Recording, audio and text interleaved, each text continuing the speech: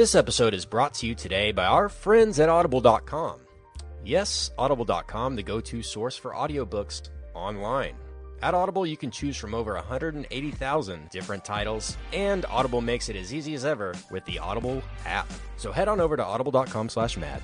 That's audible.com, audible.com/mad, M-A-D, and start your 30-day free trial today. Yes, 30 days for free, thanks to our friends at Audible. Let's start the show. Da, da, da, da, da, da, da. You sound insane. You realize that? Yeah.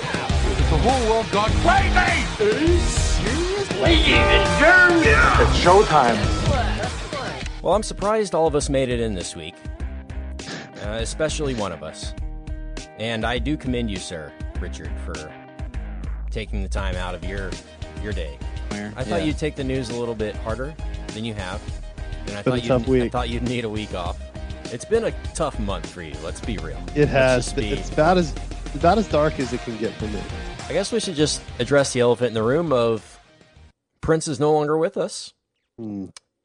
American Treasure Prince. I think we have the benefit, guys, to sort of talk about this a few days removed. It's been less than a week still, but we can sort of react to the reaction. I think the reaction was it was more than I thought was possible for a human being. It's incredible. Yeah. Well, that's your first mistake, because as we all know, he was not one of those. A human being. Oh, yeah, that's true. Yes. He's proven that. I was in L.A. during the time when Michael Jackson passed, and I think this is even bigger than that as far as the outpouring and the tribute to him, to Prince, is incredible. But I'll let Richard talk about this, because you're a huge Prince fan and have been your whole life, and and producer Steven and you have bonded over that numerous times, and a lot of great stories, and you brought him to the table, and we inducted him into the American Treasure Hall of Fame, and there he shall remain. But, Richard, again, we'll talk some movie news here in a bit, but we just want to get this over with, I guess. Yeah, I think,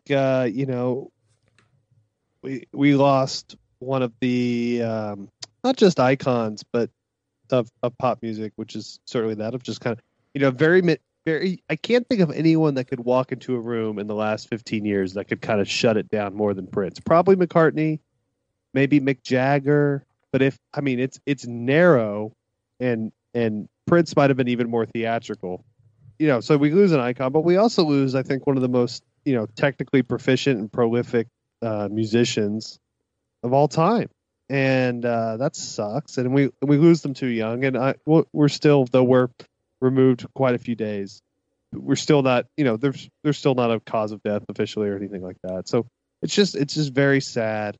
It's weird to think, because I just always thought of Prince as being superhuman, because he's looked exactly the same as he has forever, and played exactly the same, and sounded and acted the exact same. So it's just like the concept of, you think about other kind of pop icons, like, I'm going to be really sad when Bob Dylan dies, and I'm going to be really sad when Paul McCartney dies, and all these people, and I'm going to be sad when Michael Jackson dies.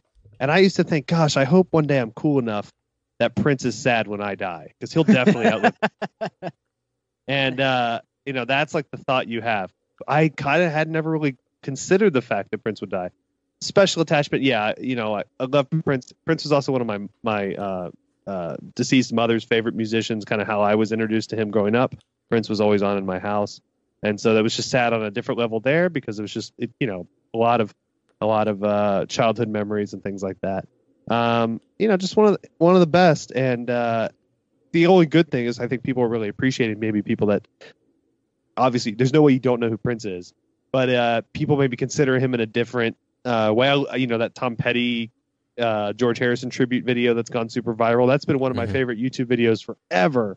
And it's so cool that so many people are seeing that, and the Super Bowl halftime show, which is, one of my favorite, if not my favorite halftime show ever.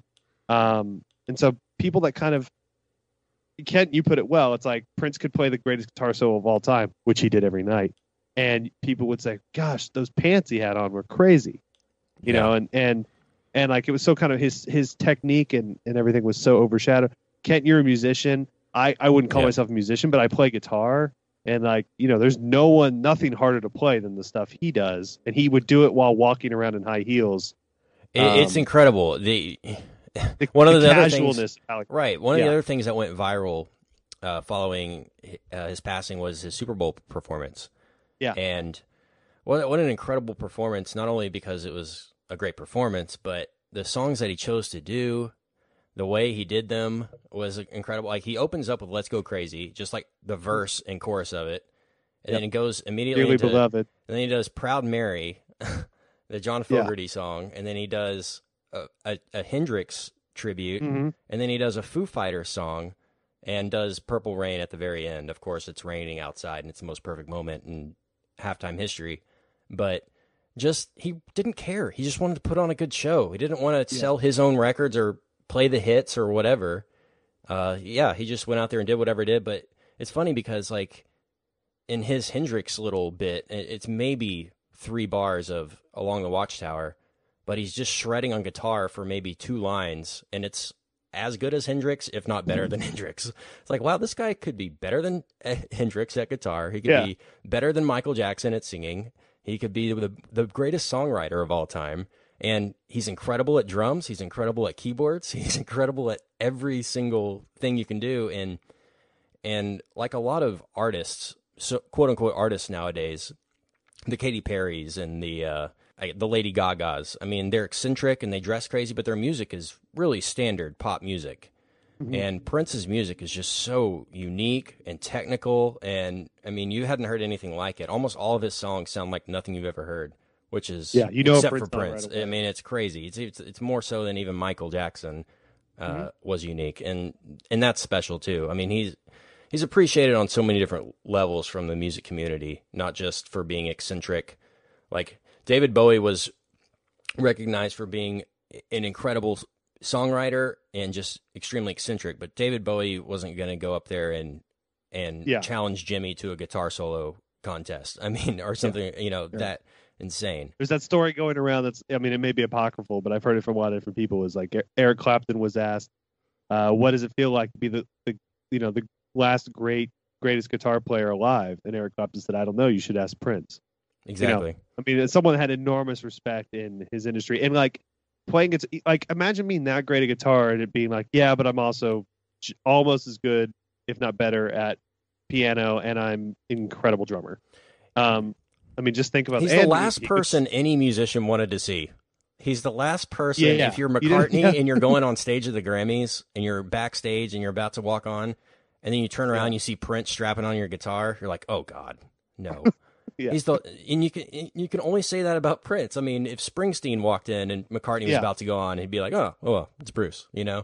But Prince is like, he's on he's like from a different planet. You're exactly right. He really was. I'm convinced he was. There was so many funny. I mean, it's sad. I mean, you don't want to be glad of it, because though he is an icon, it's still someone has died, and that is someone's friend and someone's family and all of that. But some of the kind of things that made me smirk were people like kind of doing the doing impressions of Prince dying. Like, Prince looked around, said, I've seen enough, tapped his cane 4 times and disappeared into beautiful purple purple cloud of dust. Yeah, exactly. Like all the of course, like you just can't fathom him being human. And just all the great stories that have come out. If you haven't seen, obviously the classic Charlie Murphy is one of the best sketches ever.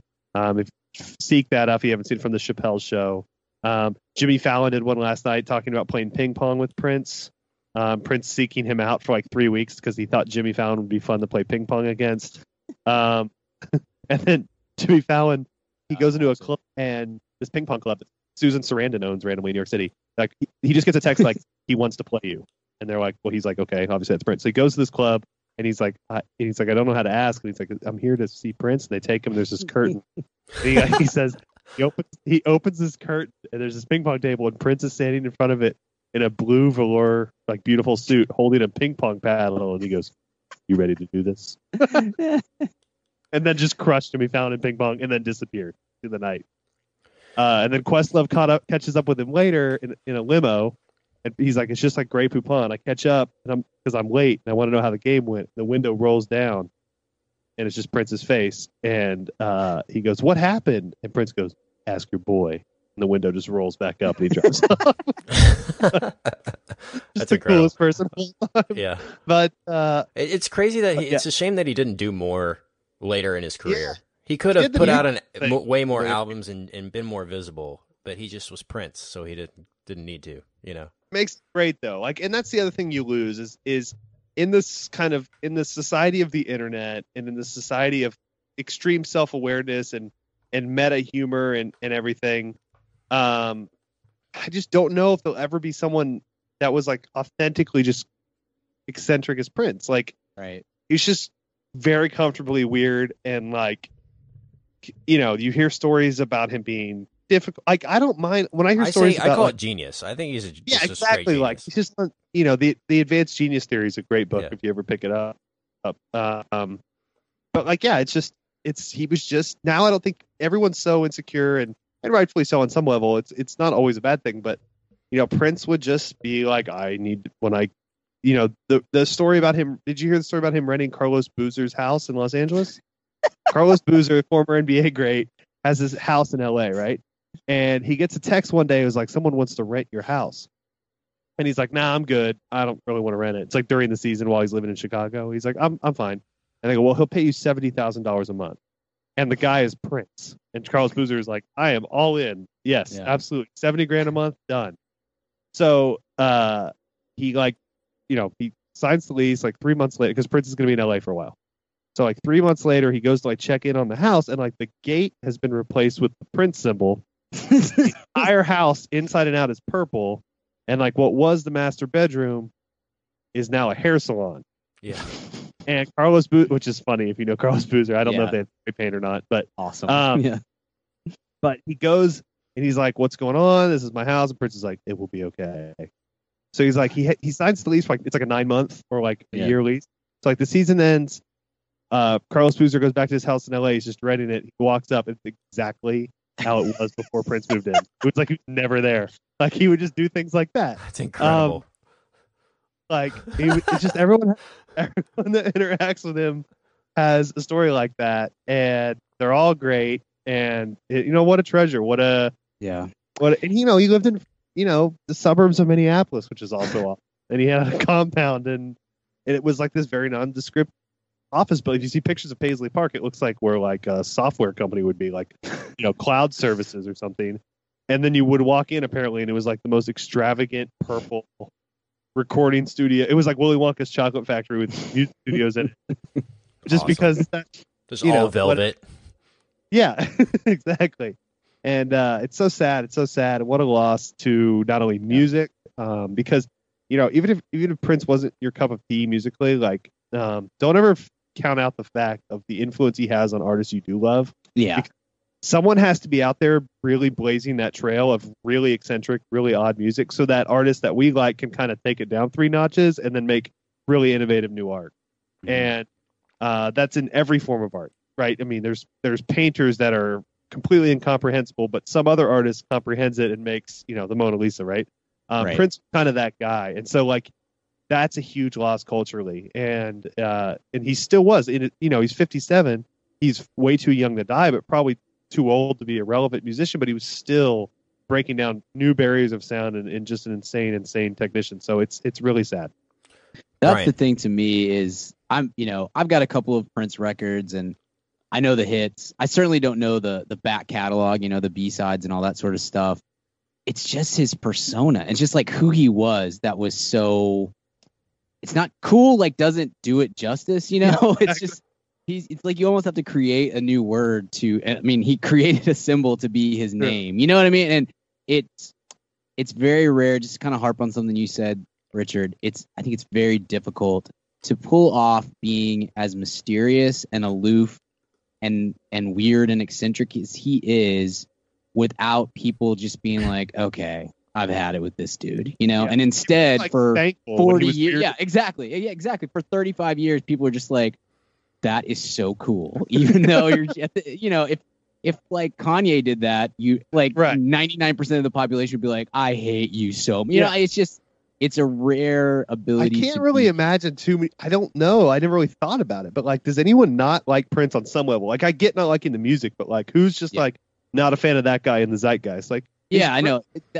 The test for that for me is Facebook, because Facebook, like, look, Twitter. I love Twitter. I'm on Twitter all the time. Facebook is, we all know, is kind of the mom crowd. Yeah, it's the mom crowd, and that's usually where you're gonna get. That's where you can kind of really see what kind of cultural impact a celebrity has when they, if they die or if something tragic happens, or they release whatever it may be, a new album, a new movie. You can kind of get a glimpse at, like, what does, for lack of a better term, like, what does middle America think of this person or this band or this movie or whatever. And I was shocked at how full my Facebook feed was with people that I just really didn't expect that were legit bummed out about Prince. And I think that's just, like you said, Richard, I think that's something that his persona, I don't know that anybody else is going to be able to pull that off in this 2016 social media age. Like, it's so hard to be that odd and mysterious and be genuine about it without people. Right. It wasn't an act at all. Jack White it was legitimately who he was. Yeah, Jack White is that way to an extent. Richard and I are huge Jack White fans, and I think we try to sway you. You've converted to me our side a little. Okay, good deal. But there's like kind of a constant backlash against Jack White. Just he's doing a bit, and it's not a bit. That's just who he is. But he takes a backlash anyway, and no one backlashed against Prince for 35 years, and that's amazing, and huge loss, obviously, huge loss. I just like knowing that Prince was out there. Like that, I don't know how to really like articulate that more than I can, but like it was just good to go to bed at night knowing somewhere outside of Minneapolis, Prince was just doing Prince stuff, and it was just like I just slept better because of it. I've been bummed for like 5 days because I know that's not happening. Yeah, apparently he has thousands of songs, dozens of albums and movies and things that he just never put out, because apparently he used to have dreams and things that would tell him not to put out an album. Like, he would have an album done and then he'd have a bad thought about it and just wouldn't put it out. We do that with podcasts. We actually do 6 or 7 podcasts. We actually have over 800 recorded that we just... Yeah, right. Our review of Rat Race is just spectacular. Yeah. I'm like, not enough of the same cup jokes, Richard. Put that one away. Back in the vault. I think the documentary, have you seen it, Richard? It's called The Search for Prince's Vault, or Inside Prince's Vault, or something, that came out maybe 2 or 3 years ago. Walt Disney's head is in there. His estate, though, his sister has all the rights to his fortune because he had no will when he passed, and in the state of Minnesota, your parents or your siblings get your estate, and apparently his parents aren't with us, and no. I never really thought about that. I never really thought that there's no Prince kids. That sucks. I think he was married. He just never had kids. But his sister gets it, an estimated fortune of $800 million, and that's more than Michael Jackson's was $500 million. So that surprised me. I heard there was some financial difficulties because he would never sell the catalog. Yeah, like Jackson. because he still owns the master recordings of all his music. So like I think that net worth isn't necessarily liquid, and like this is crappy to say, but I hope there kind of is some financial issue where they have to sell some of it, because I want to hear it. You know what I mean? Yeah. I feel like if it's 800 million liquid, we'll never hear any of that stuff. But like I hope that there is something they have to pay off, because I want to hear. There's like a record with Miles Davis. There's a bunch of jazz albums that he made. I think it'll come out. Like, it'll definitely. Yeah, I would jazz, assume it just would. him on jazz piano, like Thelonious Monk style. There's one of those. Like, I mean, what a freak! And I mean that as a compliment. I mean, what just a master of life. He'll be missed, and his legacy will live on. And Purple Rain returned to the theaters this week in honor of him. So if you're at AMC, I think is doing that. If you're at AMC near you, I know the one that I saw the movie of the week, they were showing Purple Rain. So I think if you get in this week, you can see it on the big screen. But VH1 and AMC, the channel, have been playing it through. Oh, cool. Movie news. Yes! Rumors and rumblings. That's awesome! Let the filibustering begin. We do have movie news to talk about, guys. And this involves Marvel. And this was rumored for a while, Brian. I don't know if you've seen this news. But one of your favorite people, Nathan Fillion, is joining the Guardians. Oh yeah, that's good. As what's the character? Wonder Man? Is that the character's name? name? That's the rumor. Okay. I saw Alan Sepinwall was tweeting about it because Alan Sepinwall is a huge comic nerd from way back, and so anytime there's like comic book casting, he will put up a little blurb of like what that character is and what he does or she does, and if it's a good casting or bad casting, etc. And he was on board, so that's good. I like, Fillion's a fun dude. I think he's kind of past his expiration point, but even still, I think he belongs in the Marvel universe and especially in Guardians. I think that's a good fit for him with the James Gunn connection. And so, yeah, a little, it seems like it's not going to be necessarily a cameo, but it's a small role, right? That's what I've read anyway. Right. Small role in Guardians Volume 2. Right. Maybe bigger later, obviously. But. Right. Ties in somewhere else later down the line. But Sepinwall was big on it. I trust Sepinwall pretty big time on that sort of thing. But he showed some pictures from comics of Wonder Man and just talked about how cool the guy was. And it sounds like it was a good fit for Fillion to pull off. Yeah, there was a rumor he was going to be in the first one in the role of Nova that never came to fruition, who was a member of the Nova Corps, which was in the film. That's who the Glenn Close character was with. Right. And never came to fruition. I like Nova. Nova's a really cool looking character, kind of an Iron Man Rocketeer kind of looking character. And that would have been a good fit. I'm surprised Joss Whedon didn't try to work him in to the Avengers at some point. I'm sure he did, actually. I'm sure he probably auditioned him because he's a favorite of Whedon's, obviously, because of Serenity or Firefly. Right. And he had him in that, what was the Shakespeare thing he did? Much Ado About Nothing. Did you ever see that, Richard? You like that? That super southern Much Ado About Nothing? Couldn't talk right there. That was nice. That was real sophisticated. No, it was good. It was cool. It was a cool version. Black and white, if I remember correctly. Mm-hmm. Exactly. The if you're looking ever for good Shakespeare on film, just aside like weekly recommend here, the all the Kenneth Branagh stuff is really good. Yeah. Definitely. It's like the most true way to do it. Like his Thor. His Much Ado About Nothing's really good, and there's a bunch of, and the Ethan Hawke Hamlet is, the Ethan Hawke Hamlet is worth a watch just for kind of laugh. Did you ever see the Fassbender Hamlet? Macbeth.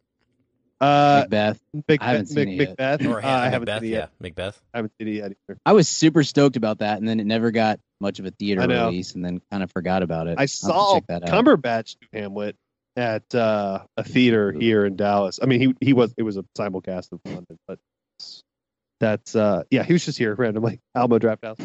Read the whole play. But no, I really want to see that Macbeth, but it just is that out? Can I like stream I think it's it? out on Blu-ray. It is things. out, yeah. Right. I need to go because I love Marion Cotillard. I was going to say it. Marion Cotillard. Yeah. I do not know what her voice sounds like to this day. She is a different. Same with Idris Elba. I don't know what their real voice sounds like because they're so different in everything. I legit don't think. I don't think Idris Elba knows himself. I really don't. I think he's. I said that a couple chameleon. weeks ago, but I really don't think he knows what. Like he's When him and goes home Daryl at night, Hammond are in a room together, they're just fluctuate. silent. Yeah. Yeah. Wow. When I was in college, I lived across the hall from a girl who was from Ireland, but then she moved to Kentucky when she was 13 or something like that, and it was the most confusing accent you've ever I had heard. that Like, as a kid because my mom was from Ireland and my dad is from Duluth, Minnesota, and I was raised in Texas. So I just did not know how to speak. I just didn't talk for like the first 11 years of my life. Richard only speaks Japanese the first 11 years. I know, just it's terrible. to try to Just like- differentiate himself. Yeah. In other Marvel news, kind of relevant to the Guardians, they have confirmed, I guess Lord and Miller have confirmed that Star-Lord will be involved in the Avengers, I guess the next Avengers movies, the Infinity War, if you will, 1 and 2. So that's kind of cool. So we know we have Ant-Man and Star-Lord to look forward to, and I'm assuming Spider-Man will be involved in the new Avengers as well. Sure. I wonder how long. Sure. I wonder Just how long. expanding big time. Big time. And I wonder how long Chris Evans is going to stay around in the Captain America. I think they kind of want to make a transition there pretty soon. It's kind of interesting. We thought it would be sooner. There was always going to be Anthony Mackie, like his character was Right. the Falcon was going to become or Captain America, or at least it was in the comics. And when they cast him, that was the rumor and all that. I don't know what the deal is. I guess when Captain America: Civil War breaks all the records, they're going to want to keep Chris Evans locked up Right. as long as they can. And it's interesting that it's kind of the James Bond effect. Like none of these people have really blown up into like other films as much. Like Chris Evans has done a few things, but there's no reason to leave because this is the biggest thing he does every year.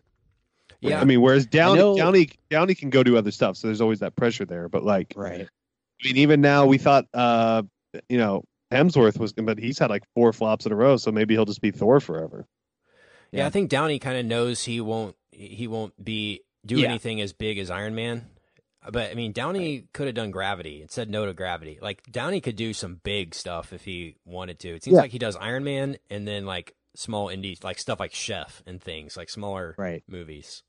But go ahead. And that's Ryan. cool. That's what he should do because he's so good at those small roles. It's fun to see him do something different. I know when Winter Soldier came out, there was a lot of talk about Chris Evans basically saying like, I don't really want to act anymore. I want to be a director. And then Winter really? Soldier was such I a didn't know huge that. hit that I don't know what his contract deal is, but I would imagine that after Winter Soldier it was like, I mean, look, dude, how about we give you $40 million instead of 20? I mean, I'm sure he's getting paid very well at this point. So it's hard to turn that stuff down, right? I mean, that's why Robert Downey Jr. keeps doing it, is because he makes $70 million every time he shows up in a Marvel movie. So why would you quit doing that, Yeah, and speaking of him, he is confirmed to be in Spider-Man: Homecoming soon.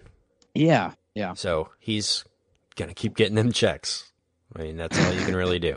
Hey, those protein. I mean, chicks he are legit not makes cheap. it's a huge amount of money every time. It's not. I'm probably exaggerating a little, but he makes at least $50 million every time.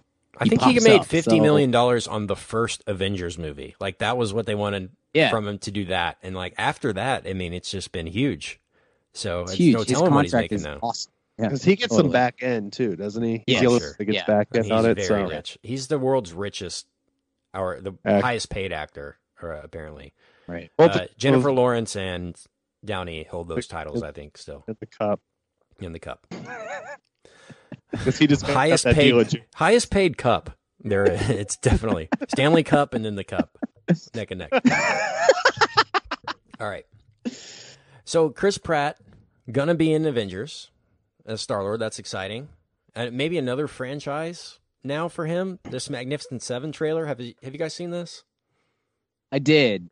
What are our thoughts on this? We I'm got a- some tweets about it. So It looks okay. It looks good, but I was not expecting that tone at all. Like that was a very different approach.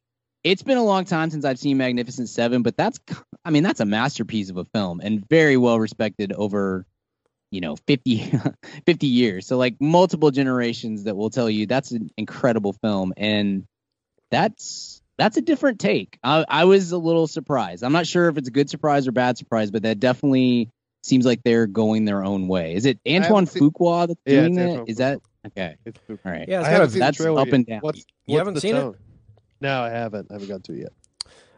it's very. I mean, was watching for the me, Jason Brian, Bourne it was trailer. just solid Django Unchained trailer for me. Like it's almost kind of just playing off Yeah, that that's- tone, That's with the- better. music syncing I up to got the more gunshots like- and all that. Yeah, it was very stylized and kind of. I don't know how to describe it. You just need to see it, Richard. It's like it's almost like you remember it's like Knight's Tale almost. Like it seems like they're gonna do this western with modern music, like that kind of thing.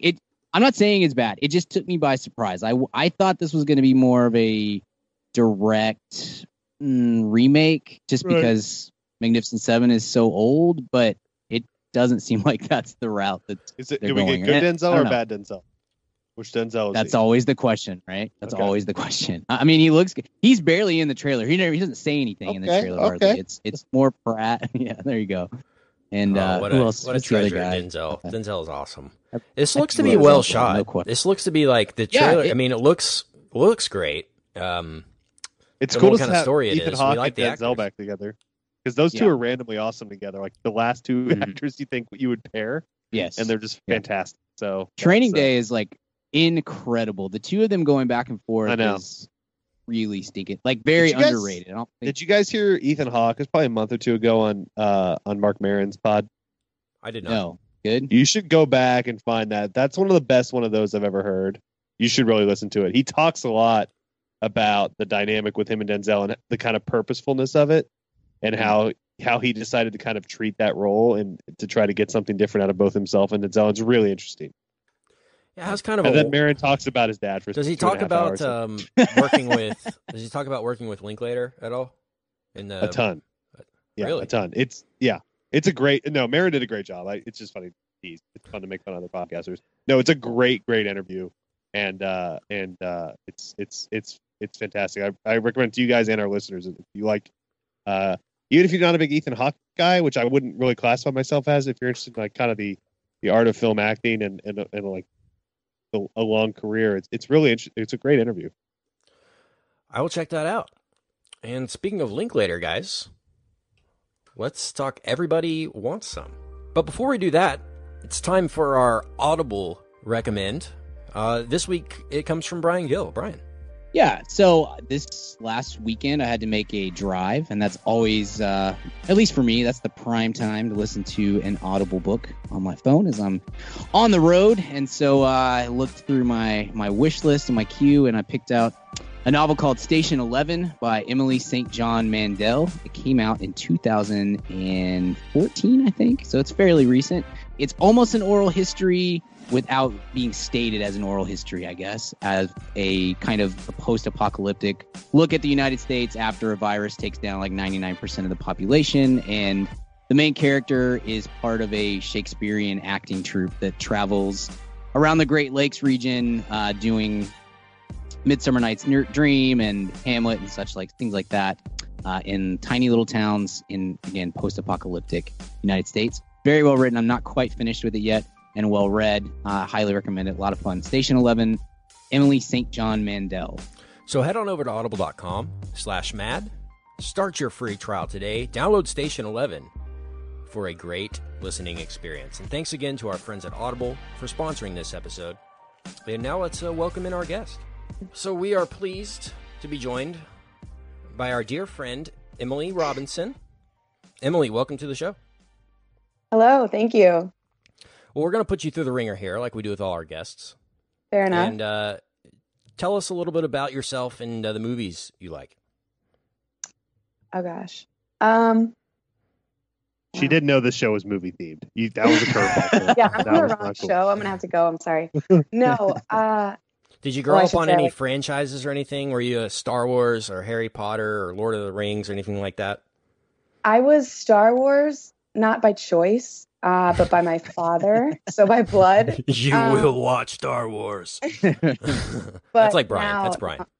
Yeah. Exactly. I don't mean to sidetrack you, but do you have any like this is just educational for Brian. He has a 3-year-old. Do you have any complexes or like addictions or anything you think because of that? Is it ruined your life in any way? A little bit. But okay. I mean, it'll be okay. Take heed, Brian. Yeah. You got plenty of time to correct those issues down the road, I think. So that's what therapy's for. Right? I want to ask you one more thing, and that is, have you seen Now You See Me? I have, yes. Sadly, embarrassingly, I have seen Now You See Me. So now you have to answer the follow-up question. Great movie or greatest movie? Answer on great movie or greatest? It's a great movie. It's a great movie. Okay, got you down. We'll put you down for great. Emily Robinson, Now You See Me, great movie. Quote. We'll put that on the movie poster. Yeah. No, so you emailed us, right? And kind of a humble brag there. We do have a function email account. And you emailed us and said that you had seen a screening of this film that we're going to review today. Everybody Wants Some. And it had kind of special circumstance, so we wanted to bring you on and talk to you about that. And aside from all the embarrassing Now You See Me related questions, get your thoughts on it, but also kind of explain to our audience and us kind of the circumstances in which you saw the film, and kind of give a brief, without getting into spoilers or too deep, brief overview of your thoughts on it. Yeah, great. So I guess the best way to explain my screening was the producers of the film, it's produced by Annapurna Pictures, came to our school because they're trying to get college students to see this movie, because obviously this is a very college-oriented film, takes place in a college. Sure. Uh-huh. And so they had events all week with some of the actors from the film, Justin Street and Temple Baker, two of the baseball players in the movie, and one of the, I believe, executive producers of the movie. And they talked about working with, they affectionately call him Rick. Yes, I would call him Richard Linklater, but they called him Rick. And does he know Bob De Niro? Yeah, I would say, and Okay. Marty as well. Marty Okay, Scorsese, good. yeah, Marty. They know Yeah. Marty Scorsese too. Cool. And yeah, so they just kind of explained the process of making the film, why he wrote it, basically just his mindset going in. So I thought that would be an interesting kind of perspective that most viewers don't get to know about. Yeah. So what did he say about his inspiration for Everybody Wants Some? We know this is sort of a loose sequel to Dazed and Confused. Obviously not the same characters, not the same time. Yeah. Dazed and Confused was 1976. This is 1980. I guess if it was a direct sequel, it would have been 77 or something like Kind of like that. a spiritual cousin, sequel. yeah. What did Linklater say about it? Yeah, so they are using the term spiritual sequel, which Okay. I don't know if that was really Richard Linklater's concept for it. I think that might have been more of a producing move, or I guess Like a marketing distribution. move. Yeah. Yeah. I know that what I'm told from Richard, and from indirectly, of course, I don't have him on speed dial or anything, but he, Yeah. It was- we should add parenthetically. right. You never know. This could send me right to, yeah. No, so he could not, no one would make this film because he wrote it back in the 90s, actually. And yeah, so this has not been, this has been a while in the making. And this is his experience in college. He didn't go to film school. He just kind of hung out with guys. And these characters are based off real people. The real people were there at some point for parts of filming. And he just wanted to say, this is how I felt at this time in my life. I think people can relate. I just want to do they kept saying snapshot. That's their phrase. He's a snapshot filmmaker. So he just kind of shows you points in time and kind of makes you feel, nostalgic about it. So that's why, there may not be as much of a plot or things like that. Sure. Yeah.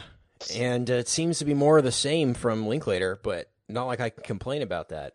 That's interesting that it's interesting that he couldn't get this made. You would think, Linklater's a very respected filmmaker, and you would but confuse the alien attack scene was expensive at the end. And unexpected, I should add. You mean there was no alien attack scene? That was the problem, I think. Yeah, that's my biggest complaint. I heard him on a podcast or maybe on Conan or something, but talking about having trouble getting this produced. And he said multiple times when he brought this into a studio or, an executive's office, it was, this sounds great. Love it. Can we get McConaughey to play the coach? And he's like, why would Wooderson be a coach? And he's a total screw up. There's no way he's a baseball coach at a college. It doesn't make any sense. And he's just like, this is what I got over and over, is trying to attach it to, McConaughey or directly attach it to Dazed and Confused. And he's just like, that's not what this is. That's not what I'm trying to do here. Yeah, it seems that there was a character that was sort of a Wooderson type of guy. The Buter character was, I got a McConaughey vibe from that, at least the actor, and the country vibe there. But let's get into general thoughts on the movie. And I guess we'll start with Brian. You saw this last night. You're about a day removed I did, from it. yeah. So thoughts, general thoughts. I love Linklater, and I'm glad that we're kind of in sort of almost a renaissance for him, because Dazed and Confused is one of my favorite movies of all time, and School of Rock's great, Bernie's great, but there was this kind of dip for a while where he was off making movies that either weren't very good or just were difficult to access, I think. Like Scanner Darkly, I totally get why he did Scanner Darkly. It's kind of a difficult movie to get into. The what's the trilogy with the Sunset Before trilogy? Sunset, after Sunset, yeah, Before Midnight. Later. Those are really, really good films, but they're not ones that I love to sit down and rewatch, I guess. I would say that. But anyway, he's kind of got this stride going right now between Bernie and then Boyhood, which is totally just a masterpiece to me, and now this. I think what I love about him as a writer and director, we spend so much time reviewing movies. I'm very plot oriented. I like a big complex plot if you can do it correctly. And then when there's movies like Batman v Superman that totally botch the plot as well as everything else. But the plot was a major sticking point for me with Batman v Superman. It's like, none of this makes sense. It's too complex and it's going all over the place. Like, I'll harp on that stuff all day long. But to be fair, Brian, it was, I thought, a nice tip of the cap that every player on this baseball team had a mom with the same name. And I just thought that was a cool kind of... what the coach is looking for in recruiting. Yeah, exactly. Well, it brings the team together. They're all brothers now. Exactly. Yeah, but he didn't tell them all. They have to discover it on their own. Yeah. Well, yeah, they were about to fight. They were really not getting along. Wait, I know. You're telling me your mother's name is Martha? Yeah, we're best friends. Let's go win a state title. What I love about Linklater, and I think he did this to the extreme in Boyhood, and it worked beautifully. This is like a little bit less than that, but he seems to understand everyday life better than almost any director out there. Consistently, he understands it. It's not just like a one-time thing. He gets the art of, or not even the art, like he understands what it's like to just sit around a house and talk to people. And I think he finds the art in it, in the depth. Yes, in it. I think it's a lot of people do slice of life, and it's like, all right, and it's right. It finds some depth without pretension. It's just kind of a natural gift for him. Yes, and this is just more of the same. Like, he takes these people. I love the characters because they're all real people. Emily, you said like he based them off of real people from his life, but even if that wasn't true, we all know every single person in this movie, right? Like these are very true to life people. We all know a guy like what's the main characters? We all know a Jake. We all know a McReynolds for sure. We all know a Willoughby. Like every character in this is so real, and I think that's what makes the movie tick and move in the right direction, is because there's really no build up or setup to the characters or the plotting or the setting at all. It's just, hey, here's a little thing. 3 days before class starts, here's Jake, and he walks into this house and meets all these guys, and immediately you're like, I know that guy, and I know that guy, and I know that guy, so I don't need any build up. Like, I know exactly who these people are, and he's so good at casting, and I'm really impressed with the casting, even more so than some of his past films, which he's always been good at that. But to be able to take people who you may know who they are, like there's a few people in the cast that I recognize their face from other stuff. There's a guy from like The Walking Dead, and McReynolds was in Road to Perdition when he was a kid. Like I recognize some of the faces, but I don't know most of these people as actors, and he uses that to great effect to just make you feel like you're just in a house with a bunch of baseball players in 1980, and it works so well. I love the way that they produced the film. He really did have all these guys come and stay with him, like on his property. He's got like a bunkhouse on his property. He had them come and hang out and just kind of bond together so that you would get sort of a realistic take on the film, and it works. It works beautifully. There's nothing to this movie. Like, it doesn't have any plot or any real depth to it beyond the characters themselves, and just that we can all, as an audience, relate to what these people are who these people are and what they're going through. And that's what makes it work. And it's why he is to me is such a genuine, honest filmmaker. And this is just another one of those when you're like, that's real. It's real life, and it feels, it's fun and it's enjoyable to watch, and it's not a beat down, which some of these movies, when you're trying to do slice of life, like that's what you tend to fall into, is just kind of the depressing side of life, and this isn't it. And Man, I loved it. This is one of my favorite top 3 probably movies of the year so far. Really enjoyed it a lot. Yeah, I think, man, I don't know if there's a director out there that I just enjoy more than Linklater. I mean, I was like smiling the entire time watching this movie. You know, it just gives you such a good feeling. It's such a throwback. It's nostalgic. It makes you. I mean, I didn't even grow up in this time, and I felt like I had lived it. Does that make sense? I mean, you call him a snapshot filmmaker. I think that's just such a genius way for him to say it. I mean, each of these scenes, you kind of remember a time when that happened to you, or you can relate to that. I mean, there are so many. I don't want to get into spoilers. I'll go specifics later, but there are so many scenes where, like, man, I thought me and my friends were the only one that did that, you know, and stuff like that. Yeah. And he's so great at that. But talk about snapshot. I love the fact that this takes place, you know, right when everyone gets to school and before the first day, like when really nothing happens in college. It's not homecoming. It's not, there's not during finals or anything. There's no plot around that. It's just like they're at school. The plot around that, I guess, would be Jake kind of going to the baseball team and meeting everybody and all that, trying to fit in with them and things like that. But he joins the baseball team. We don't know if they won any games. We don't know if they were even a good team when it was all said and done.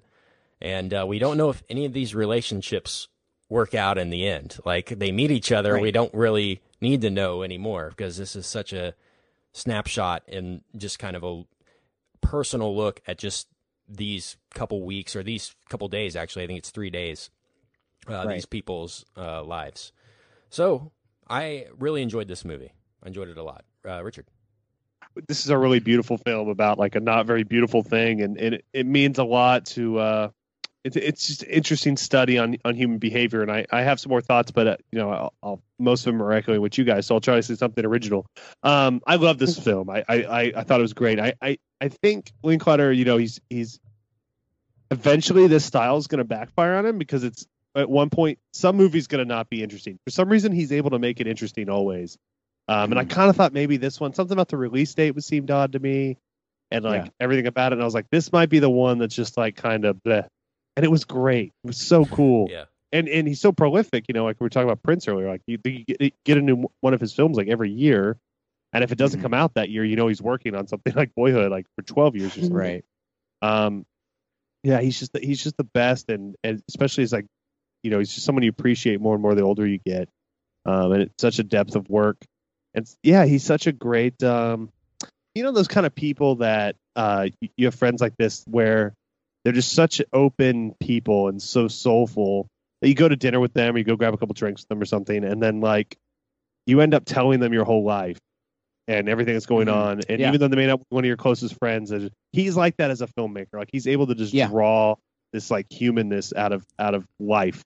And that's a great way to put it. Gosh, yeah. And he makes you look at he makes you look back at your own life and think, man, that was significant. I should have appreciated that moment more. You know, like when I was with my friends and doing this crap, this stupid crap, you know, I should have realized that it's bonding and, you know, all that. I mean, he hits home on so many notes, especially with this movie. I think, and he does it. The thing that's great about him is, and I don't necessarily think it's better or worse than a lot of people, but you know, there's other. I'm trying to think of an example. There's someone like let's take like a Woody Allen, for example. That's also really able to draw out human thought and philosophy and existence and things out of film, but it feels very written. And for the best, a lot of times you're like, wow, what a great writer he is. I think it's great about Linklater is it seems like he's just listening. It never seems active. Oh man, it's like a passive. It's like a passive listening. That he's just kind of letting the camera roll. Of course, he wrote all this. I mean, I'm not saying that he didn't. Actually, what's really interesting about that is the actors said what Linklater did after he wrote this was when they were all on that ranch, like you said, he would just listen to them talk to each other. Yeah. And they said you would never. They said he was very mild. You would never even notice really that he was paying any attention. He looked like he was just zoning out. And then the next day, all these phrases and all these jokes they had would be in the script. So he was always just kind of observing their behavior and then just kind of putting it back. So that's why it seems so natural and real. it seems like a kind of Curb Your Enthusiasm way to make a movie, which we don't see very much. Kind of lay out the plot. Maybe, like you said, give them the script, and then once everybody knows it, and then from there on, you can kind of make with it what you want. But Emily, what did you think of the movie? We haven't even got your thoughts on that yet. Yeah, I really did it. It was a fun movie. I don't understand how you could not enjoy watching it. But especially as a college student, I mean, I'm living this time right now. So it rang so true to me. So especially for people who grew up in that time, I can't imagine how accurate of a portrayal, it is. I wish kids my age were going to see this movie, but I tell my friends about this. They're like, who's Richard Linklater? Nobody really knows who he is. But another thing I thought was interesting is it keeps getting compared to Dazed and Confused. I think that's just because it's a similar cinematic kind of style because it's the same director. Yeah. But most of the actors, someone actually in the audience after the screening asked the actors, did he have you guys watch Dazed and Confused? And they had never seen it. So it really wasn't, a Dazed and Confused. It's a whole separate kind of entity. Can you guys hear that? It's raining really hard here. I don't know if you can hear that. Yeah, but if there's noise, I apologize. Yeah. It's like a hurricane outside. But continue, Emily. Yeah. That's interesting. No, it's raining hot takes from Emily is what it's raining. Right. You're welcome, guys. You're welcome. So they had never seen Dazed and Confused. What kind of insight did they give you as far as the casting of this movie? Because what Brian hit on a good note in the fact that everything just seems so natural to his movies and to the characters, and it almost doesn't seem like you're watching a movie. You're seeing these people really act these events, and it never seems like acting in the fact that he can find unknowns that are perfectly perfect for every single role. Right. I mean, you're like, why don't I know that guy? And right. It's so flawless. I just don't.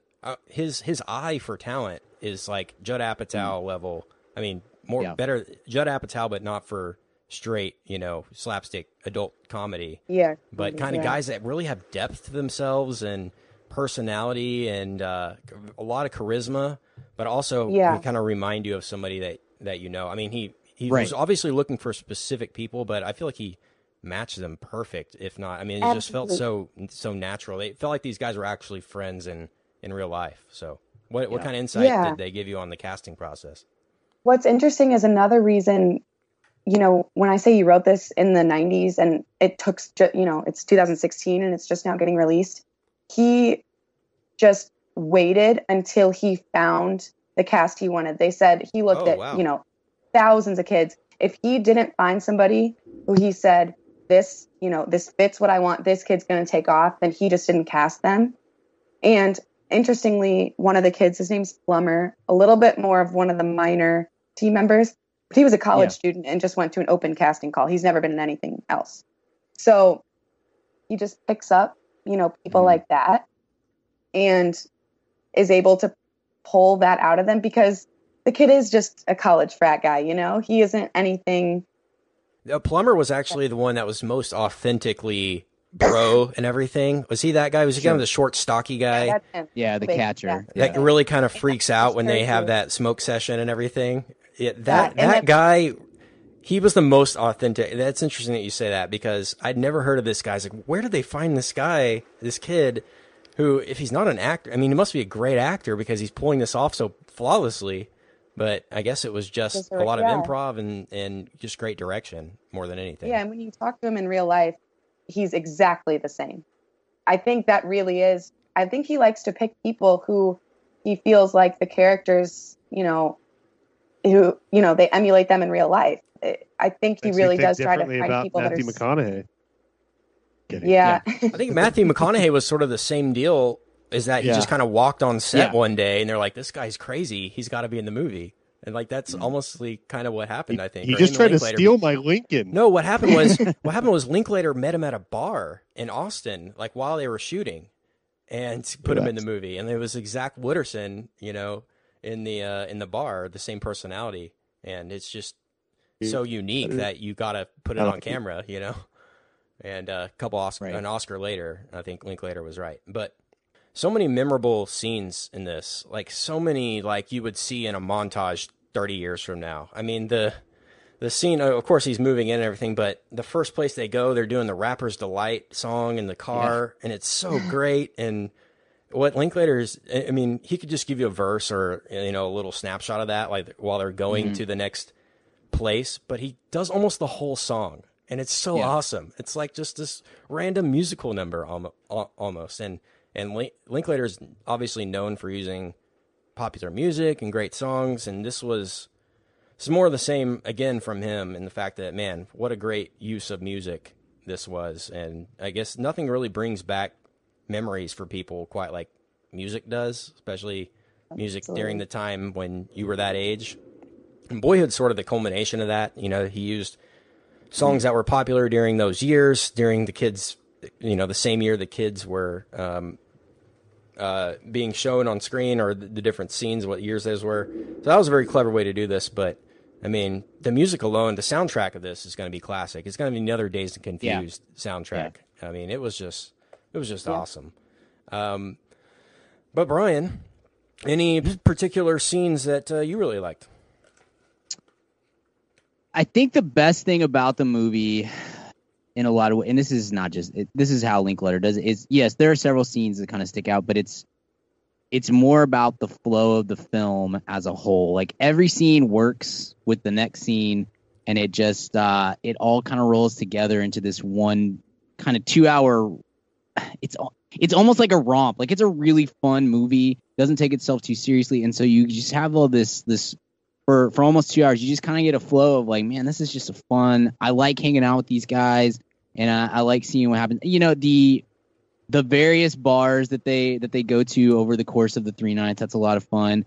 I loved that this movie doesn't build up to the big game, and I think that probably does if it gets produced by a studio and it gets more financing and all that. Like, beyond the things that we talked about of like McConaughey for some reasons as the coach and all this sort of stuff, I think you have a narrative that they're trying to win the national championship, and it's just building towards that. And that's the stuff that bores me with most sports movies. Despite loving sports, like, I don't really care for the average sport movie, because it's like, okay, but I know where the narrative is going. I don't really, it's not that interesting.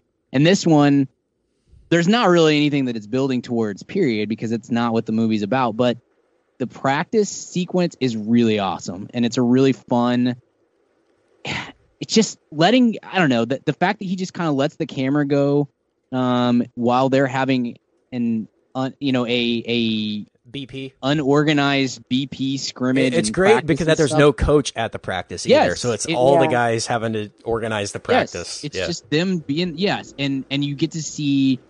You've spent about an hour and a half with all these characters, and so you've seen them off the diamond, and now you're going to see them kind of, especially like McReynolds and a couple of the other guys, but like how they morph into their competitive personalities on the field and whatnot. It's just, I really thought that was a great sequence and handled with such grace that I think you only get from a director who is so good at just kind of letting the camera linger like Linklater is, but also somebody who gets sports. I feel like most sport movies are directed by somebody who probably says, yeah, I really like football, but hasn't really spent time watching football or playing football or being engaged in football. And, Linklater was a college baseball player. So it's like all these things that I think he gets better than the average sport movie. So it's interesting, I guess, for me, of just to wrap that thought up of,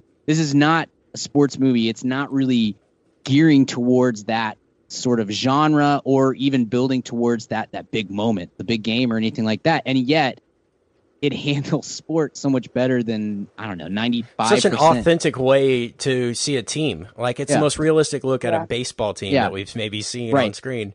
And, the dynamic, yes, totally, yeah. The dynamic between McReynolds and the crazy guy, Niles, is really awesome because you get to see McReynolds. McReynolds is my favorite character in this movie for some reason. Like, he just seemed like the most authentic person out of a lot of other people who are very authentic. Like, I feel like I know that guy so well, and to see him go from the over competitive jackhole in the house to on the field, like the guy who kind of keeps everybody straight and puts people in their place, but is also like the whole scene of him like saying, we're cool, it's fine. Like that's just so real. Like we've all had that experience on the court or the field or whatever it may be. And I thought that whole sequence was just so genuine. And I don't know, it struck me as like, that's almost like that's kind of a microcosm of this whole movie. Like if he really gets this so much better than I feel like you typically see in a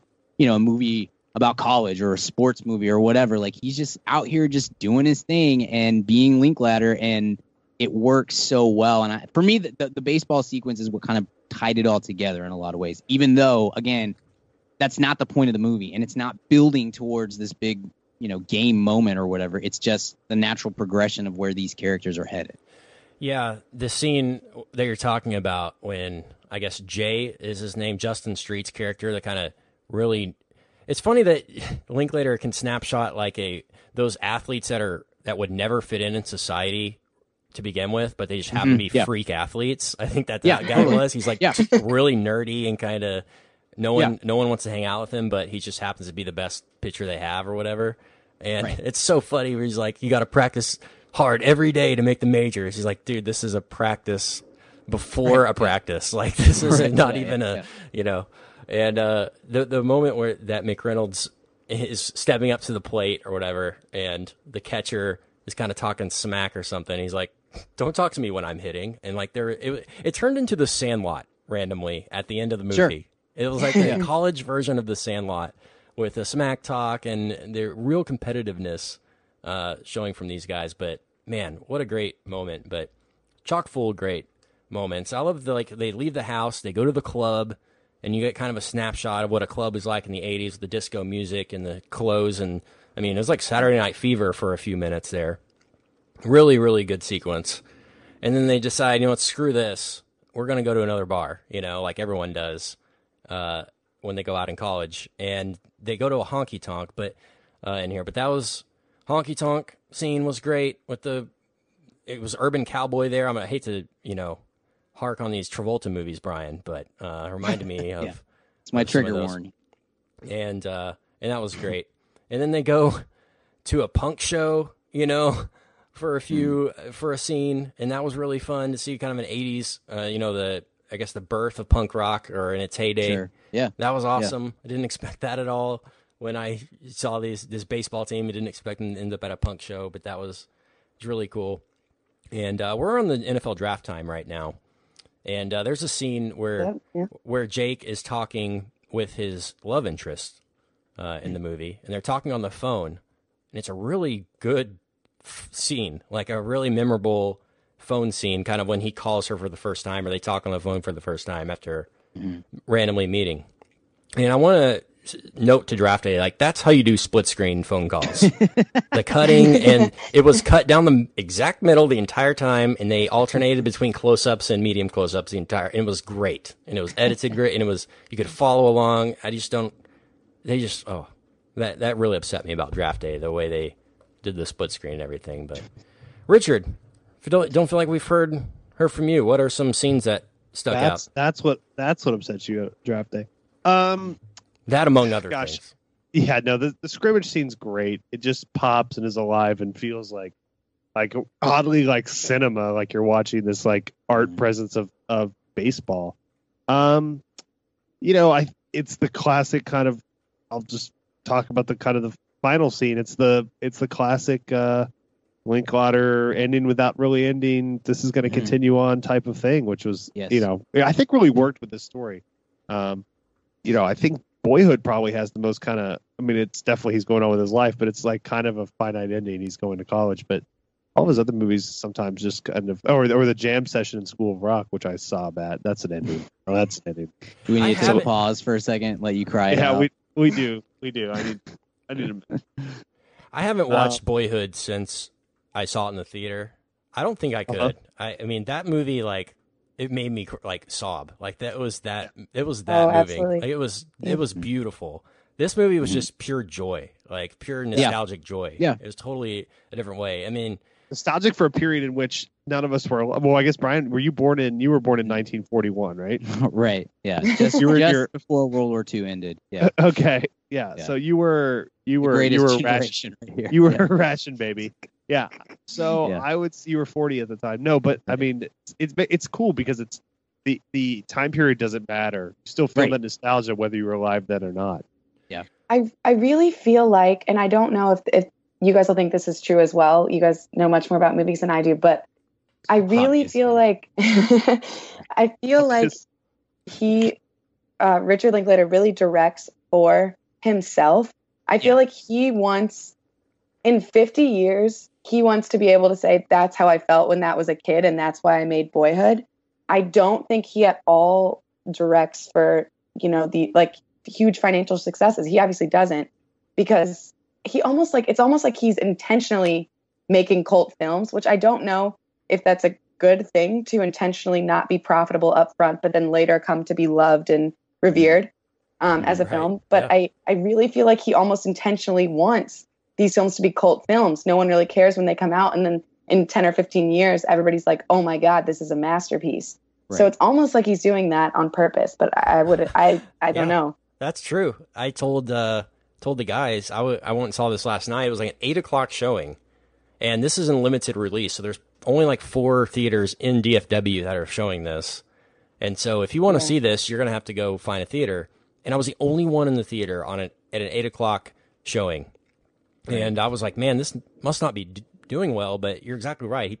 He probably wants it that way. He probably doesn't. I mean, he obviously wants it to be a success, but he doesn't make it for those reasons at all. Like, he's not going to like the movie any less if it doesn't make a ton of money. And I think a lot of filmmakers will say, oh, shouldn't have made that movie. It sucked. Nobody liked it and all that. I really don't think there's been one in his career that he regrets at all. Yeah. And I agree. He doesn't care. I think it's to to tie that up. I think it's just for him. He's not going to let making the quote unquote financially successful choice wreck his film. You know what I mean? Like, he's going to make the movie that he wants to make. And if there's a way for it to be financially successful, great. School of Rock, awesome. Like, that made a good chunk of money. Great. Awesome. Boyhood made $45 million off like a $4 million budget. Yeah, exactly. Made a little bit of money. I mean, I think that's kind of like a bonus to him. It's not going to stop him from making the movie that he wants to make, The one time I think you can say he probably took a paycheck to do something was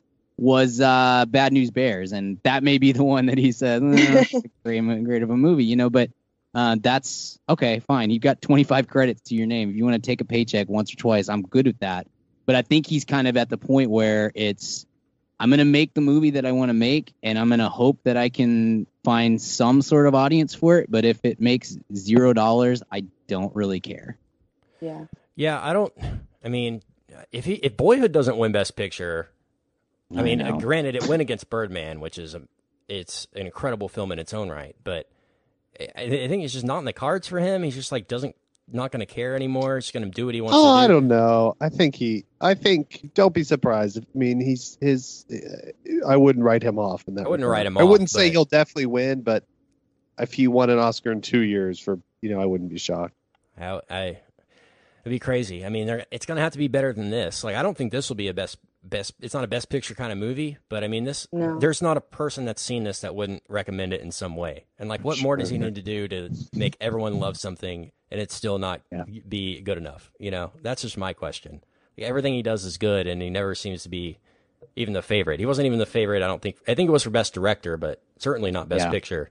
For Boyhood. Part of it is that he's kind of a Hollywood outsider. He lives in Austin. He does most of his filming locally, and I don't get the vibe from him that he's real big on making the rounds and shaking hands and kissing babies and talking about how grueling the shooting schedule was, like Inarritu is, and it's just, I don't think, it's weird to me that he doesn't. It's still shocking me that he didn't win for Boyhood. Like, that was like Best Picture, fine, but director, I don't know what else you want from your director. So I don't know that he's got an Oscar coming, but I also don't think it keeps him up at night. Like it seemed to with, I don't know. Like it always seemed like DiCaprio, as much as we joked about how I think he's fine. I do think it bothered him that he didn't have an Oscar. I don't know that Linklater cares all that much.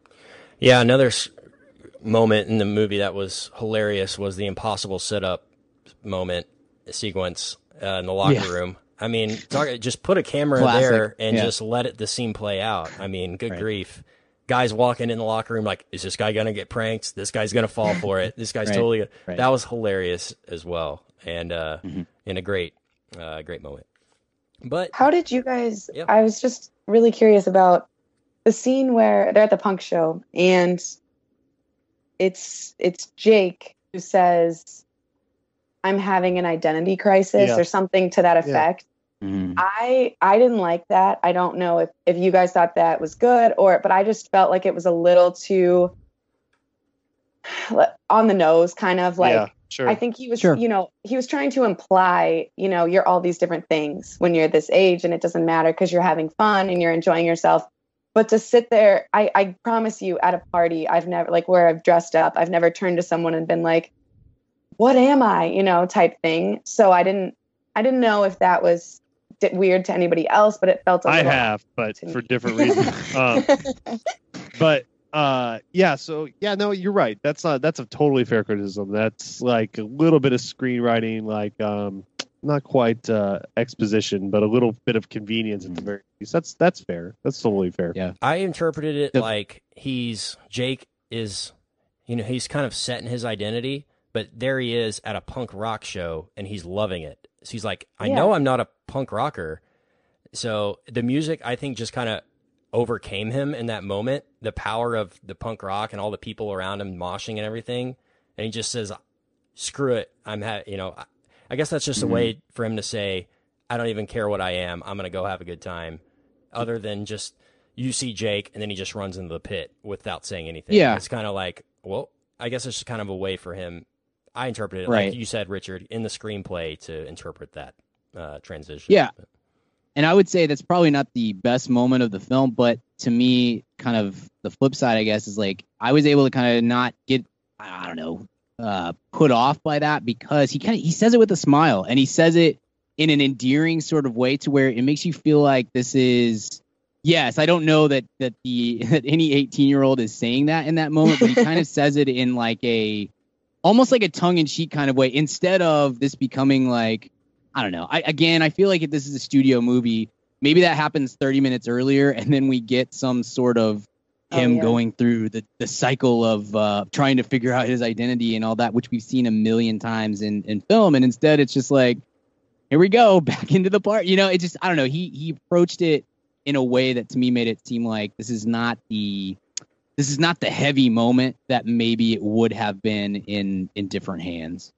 Yeah, I didn't feel like the love story was tacked on a bit. I know that could be a criticism of this, that if there was no him trying to get with auburn hair, it still would have been a good movie. But I felt the chemistry and everything was very good between the characters, and I didn't feel like it was a stretch at all. I just...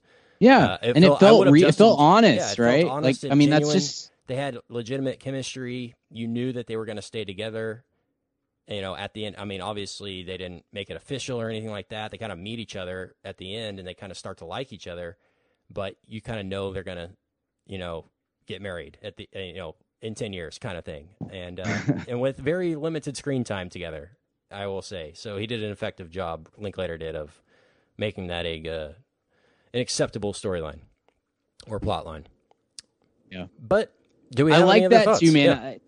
Just kind of harping on that. Yeah. I don't want to keep saying the same thing of like, if this was a big studio film, it would do this. But I thought maybe my favorite part of the whole film is that it didn't end with kind of the traditional, here's where McReynolds ends up in 5 years. I thought that they were whole thing. Do that. These two are. I did too. I really thought for a second that when he's laying his head down on the desk at the end and it's close, it's finishing up, I really thought for a second we're gonna get the flash forward bit, and that can, I think he's the type of director that could pull that off and make it fun and enjoyable and not an eye roll. But I'm so glad that they didn't go that route, that it ends where it does, open-ended, and this is not a big, this is not some big thing that we're building towards. It's just just 3 days before college starts, and this is what you do. And I thought that was such a nice little touch that we don't have to see credits roll and Jake and auburn hair girl are now married and have 3 children. You know, all this sort of stuff. Like, I don't care about that stuff because that's not what the movie was about. So I loved that touch. I thought that was kind of the perfect note to end it on. Yeah, I guess we should compare this to Dazed and Confused. We haven't done that. I like this just as much. I think Dazed and Confused will always be the iconic movie, the cult classic. And, of course, it brought us McConaughey. And so it'll always be known for that. And this is just as good. I just don't know if this will have the lasting cultural impact that Dazed and Confused had. We'll see. Yeah, maybe this will be a cult classic, and 10 years later, people rediscover this. But I just don't know if high school's everybody kind of went to high school, whether you dropped out or whatever, everyone kind of experienced it somewhat. Not everyone went to college, and especially weren't in a fraternity or part of a team. So I don't know how many people can relate to this on the level that they related to Dazed and Confused. And Dazed and Confused was set in the mid-'70s, which was the peak for that culture, music culture, and things like that. Sure. So, what did you guys? How would you compare this to Dazed and Confused, Richard? Go ahead. I think it's a more focused film. I mean, Yeah. it's condensed and not as sprawling. So in some ways, it's better. You're right, though. It's not as time. No one had ever really done a genre pick on that era before. Now there's hundreds, but so it will always kind of stick out in people's mind because that's 93 and it's a movie about 76. It's weird that that's only 15 years apart. Like, we're farther from Dazed and Confused now than Dazed and Confused was from the era that it studied, by quite a considerable amount. Does that make sense? So that's weird. But so it was kind of a new, fresh thing. But I don't think this will be as thought of as much of a classic. But I think this will be a movie with considerable legs. I hope you're right. And this, who Linklater is? He's John Hughes now.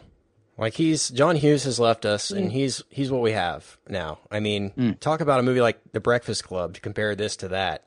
I mean, you take very minimal plot line, they're in detention, like that's the plot line, and these characters just kind of flesh out. You get to know them and their relationship, and you're rooting. People like them. You're rooting for certain ones of them to succeed later in life, and certain ones to fail. And he's sort of taken the spirit of John Hughes and recaptured that, I think. He's the closest thing we have to that kind of nostalgic coming-of-age story that is not driven by Hollywood like most of the spectacular nows of the world are. But, Emily, have you seen Dazed and Confused? I have. How would you compare them? I would say that, well, first of all, I'm still in college, so I don't, I don't have the, I guess, fortune of being able to look back. But I know that, or at least in my opinion, people's high school experiences are much more varied than their experiences in college. Oh, okay. I think in high school, you have people who had very few friends and were just very in the books and very quiet. And while you have that in college, I mean, you had people who had never went to a party at all in high school. In college, even if you were a little bit more, academically oriented, I guess is the best way to put it, you knew those people. You were friends with someone who went to parties. I don't think anyone leaves college, hopefully not, without having attended a party. And so that's why I think for me, and maybe it's just because I'm living through this again, but this one is easier for me to relate to because Dazed and Confused, I loved the movie, but I didn't say, oh, that's, this person. I've met that person and I know this person. Whereas with Everybody Wants Some, I feel like I can relate half of my friends to characters in this film. So yep. I enjoyed this one more. That could just be my age, but I like this one better. Very interesting. Great insight from Emily this entire time. Great insight about Linklater and all that they shared. And we're glad you came, but we're going to give you a chance now to give your grade for this movie. What would you grade it? I would say, this is tough. I'm going to go. Oh, I'm going to go with an A. I know, I'm scared. I don't want to let Linklater down. I'm sure he's going to be, listening very carefully. He's a big fan. Huge fan. Uncle fan Rick, yeah. Uncle Rick. Rick is what we call him. I'm going to go with an A minus. I've got... Okay. Okay. You're going to go with an A minus? A minus, yeah. Okay. I'm going to go with an A. Solid A. Just right down the middle. Again, there's stuff you could nitpick, and I don't think it has necessarily the legs that Richard thinks it does. So that's why it's not an A plus for me. But what a great time I had watching this, and it's about as good as I could have expected. I was like you, Richard. I did kind of think this would be kind of a downer considering the release date, and we heard some stuff from the film festivals about this, but not glowing praise. Like, no one's like, mark your calendars, Linklater, like some of these other movies have been. So that's why it gets an A from me. Richard, what would you give it? I'm going to go solid A as well. So you're absolutely right, Kent, because you agreed with me completely. Brian, what about you, my friend? Same, solid A. And you know what? It's already growing on me. I think I came out of the theater thinking A minus, and the 24 hours since I saw it and talking to you guys about it, it may rise up as the end of the year approaches. Like I'm really high on this one. Really liked it a lot. This one has a great rewatchability factor to it. I think totally, this is going to be one that you're going to want to revisit a couple of times. Yeah, I came home and told my wife about it, and immediately was like, I kind of can't wait till it comes out on DVD or streaming or whatever, and we can watch it again because I think it's going to be a lot of fun to watch a second, third, fourth time. Doesn't pull on your heartstrings necessarily like as heavy-handedly as Boyhood does. No, and I appreciate it. Totally. Yeah, Boyhood is like such an emotional movie, and this is. I don't think this is. It just is more. It's like nostalgia, but not just nostalgia for the sake of nostalgia. You know what I mean? Like it's a really legit, Absolutely, honest movie instead of just kind of doing stuff that makes you look back on that time. It's not. Like, you know what this isn't? It's not Take Me Home Tonight or one of those like, you know what we need? We need some 80s and just make this like heavy-handed, Hot Tub Time Machine kind of movie. Just an excuse to go back to the 80s. Masterpiece. Oh, Hot Tub Time Machine 2, the masterpiece. Hot Tub Time Machine one just builds to 2. Yeah. Everyone knows that. that. Cusack for it to really fly. But that's how I felt. But great movie. Great time. And Linklater, just give us one of these every year. We'll be good. Yes. Just anything you want to turn out for us, I'm up for it. I'm in loving the ride that we're on with them right now. So let's move on. And Emily can join us for Weekly Recommends. Weekly Recommends. Go ahead, Richard. Yeah, so I'm going to recommend something very self-serving. The Mad About Movies newsletter launches next Monday. So go to madaboutmovies.com, madaboutmoviespodcast.com rather, and subscribe. It's going to be a little monthly magazine from us. Emily, have you subscribed? I am. I have. Okay, good. Then we're good. Then you can stay. But yeah, we were going to delete this whole episode otherwise. Yep, it was going to go right. It was going to go right next to the Rat Race app. So in our Prince vault, but no, it's going to be a fun little magazine from us. We've been working on it a little bit, and it's going to be fun. So it'll be out on pretty much the first Monday of the month every month, and so we're excited. So I recommend that. Sign up this week so you can get the first edition on Monday.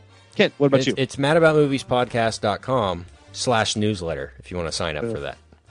Perfect. I'm going to recommend a documentary, and this is a 30 for 30 production on Netflix, an ESPN Films production. It's Fantastic Lies. Has anyone seen this one yet? It's the story of the Duke University lacrosse team sexual abuse scandal. Yes, I have.